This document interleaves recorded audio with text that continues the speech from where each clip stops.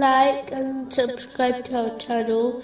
Leave your questions and feedback in the comments section. Enjoy the video. Continuing from the last podcast, which was discussing chapter 19, verse 76. And the enduring good deeds are better to your Lord for reward and better for recourse. Specifically, it was discussing a narration found in Sahih Bukhari, number 6514, which warns that one's wealth and family will abandon a person at their grave, and only their deeds will remain with them. It is important to understand that only the wealth one sends forward will benefit them. This can be achieved by spending on fulfilling one's responsibilities, such as the education of their children. All wealth spent incorrectly will become burden for the owner and may well lead to their punishment.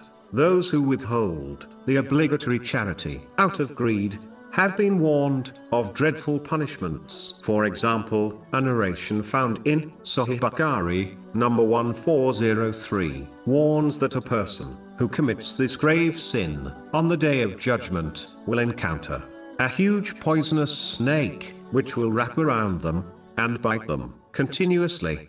In another narration, found in Sunan Abu Dawud, number 1658, on the Day of Judgment, the gold and silver a person owned will be heated up in the flames of hell, and their bodies will be branded with it. Any wealth left behind by the deceased will be left to others to enjoy, while the deceased is held accountable for collecting it. It is important to note, if a person knowingly leaves wealth to someone who is not fit to possess it, and thus misuses it, then the deceased may well be held accountable for this also. Conversely, if one leaves wealth behind to someone who spends it correctly, then the deceased will face much regret on the Day of Judgment, when they observe a great reward for their wealth being given to the one who spent it correctly.